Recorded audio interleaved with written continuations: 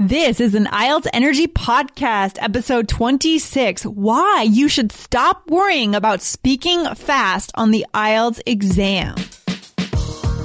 You are listening to the IELTS Energy Podcast from All Ears English. We believe in connection, not perfection, and we are here to show you how to get the 7 that you need on your next IELTS exam.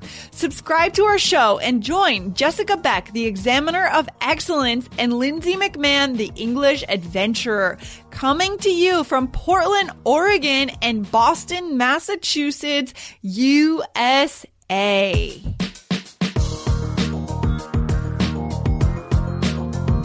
In today's episode, you'll find out why speaking fast on the speaking test of the IELTS exam is less important than you think, and find out what is more important. When you need mealtime inspiration, it's worth shopping Kroger, where you'll find over 30,000 mouth-watering choices that excite your inner foodie. And no matter what tasty choice you make, you'll enjoy our everyday low prices, plus extra ways to save, like digital coupons worth over $600 each week. You can also save up to $1 off per gallon at the pump with fuel points. More savings and more inspiring flavors make shopping Kroger worth it every time. Kroger, fresh for everyone. Fuel restrictions apply. Lindsay, how you Jessica, been? I've been good. How about you? Fantastic. Yeah. Glad to hear it. So we get to give our listeners some real live examples today. I know, because one of the biggest questions that we've been getting lately, we've been asking our listeners to go on over to allearsenglish.com/evaluation and to fill out our survey. And we've heard that one of the biggest challenges is what happens if I get into the speaking section and the examiner asks me a question that I don't know the answer to. Yeah, I get asked that a lot, actually, in my IELTS classes. So what we thought we would do today is to first do a little role play to show you what not to do in that situation. Exactly. So again, guys, this is what not to do. So do not stop the podcast after this example. Yes, wait, and we'll show you better examples. So I'm going to be the examiner, of course, and Jessica will be the student, the test taker. Mm-hmm. Yes. Right? Yes. So here we go. Are you ready? Ready. Okay. So here is your speaking question. Please describe a traditional dance from your country. I can't, is there another question? Sorry, I would be happy to repeat the question. I don't like that question. I don't like that question. I don't have the option to give you another question. I'm so sorry, but I'd be happy to repeat the question. No. Would you like me to repeat the question? No. Next question. I'm so sorry. We can't do another question, but please describe a traditional dance from your country. Okay, so that is what not to do. Oh, you really messed that up. I know. I got a really bad score just then. The examiner can't switch topics, okay? Whatever question that you are given, you have to say something about.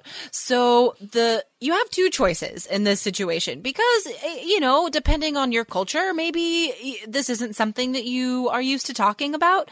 I don't usually talk about traditional dances either. Yeah. I could see how this could be intimidating, right, Jessica? Because we get these questions and, right, dance is not something I think about every day either. Yeah, totally. So what do we do? So you actually have 2 options that are really similar to how you come up with ideas on writing task 2. The first one, which you can probably guess is one of my favorites, is to creatively come up with a lie. It's not bad to lie in this situation, okay, guys? Right. IELTS doesn't care about your ideas, okay? That's really important to remember.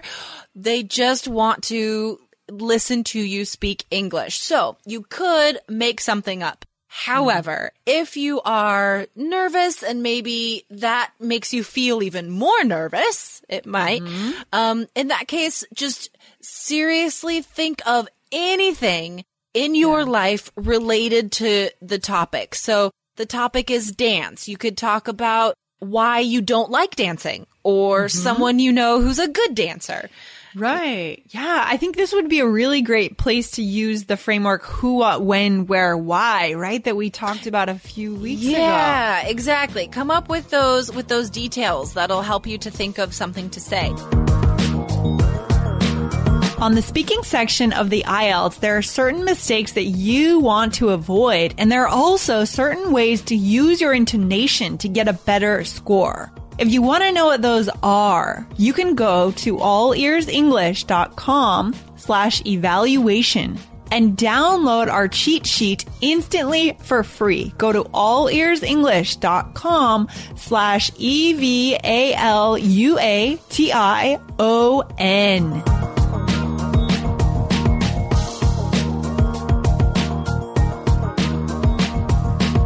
So first of all, honestly say that you don't know the answer to that exact question, but this is a really good time to show some good, polite, formal vocabulary to the examiner. Just memorize a phrase or two like, oh, I apologize, but this topic is unfamiliar to me.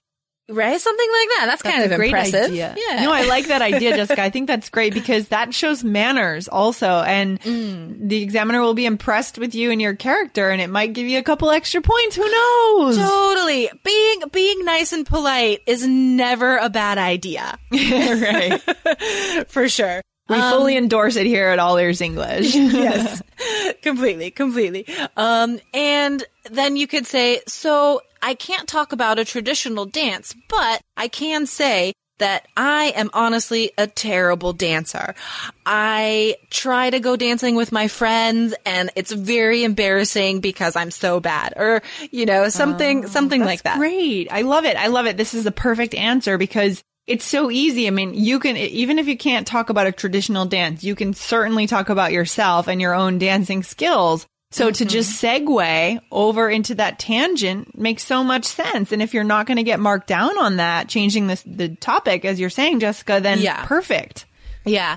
As long as it's related to the topic somehow. I mean, the main point of that question is dance, right? That's the verb. That's the main part of the question. So as long as you're saying anything about dance, you're fine. You're not going to lose points at all.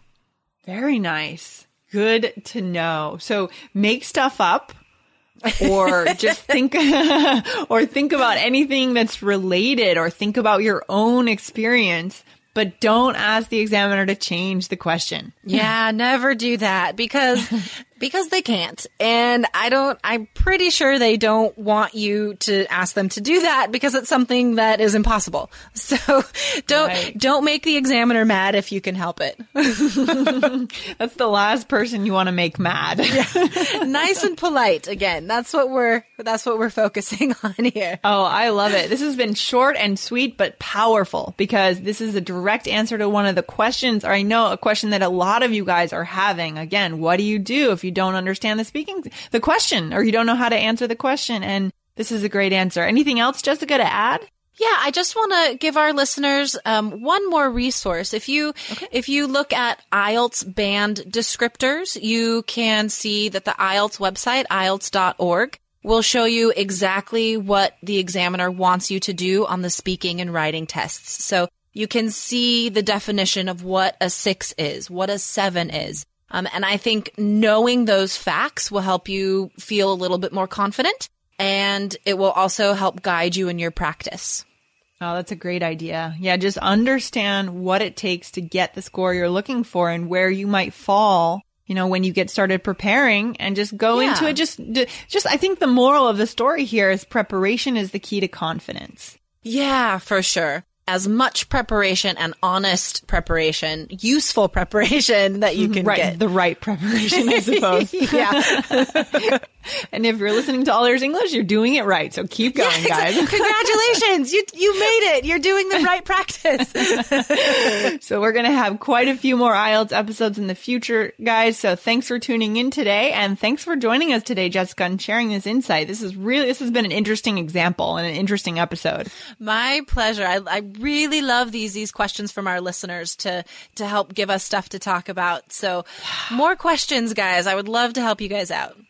Yeah, guys, keep the questions coming. The survey is probably going to be closed by the time this episode goes out, but email us your questions to Lindsay@allearsenglish.com. Go ahead and throw me an email. Let me know what your IELTS questions are so that Jessica and I can directly address them for you on this show. Fantastic. And maybe even say your name on the podcast. That would be cool. Yeah, there you go. Absolutely. Very cool. All right. Thanks, Jessica. All right. My pleasure. Have a good day. Bye. Bye. Remember, guys, you can find out exactly what the examiner wants on the speaking test if you go right now to allearsenglish.com/evaluation and download your free IELTS cheat sheet. That's allearsenglish.com/evaluation. Thanks so much for listening to the IELTS Energy Podcast from All Ears English. And if you want to get tips from Lindsay and Jessica every week on how to get a 7 on your next IELTS exam, be sure to subscribe to our podcast on your computer or on your smartphone. Thanks again and see you soon.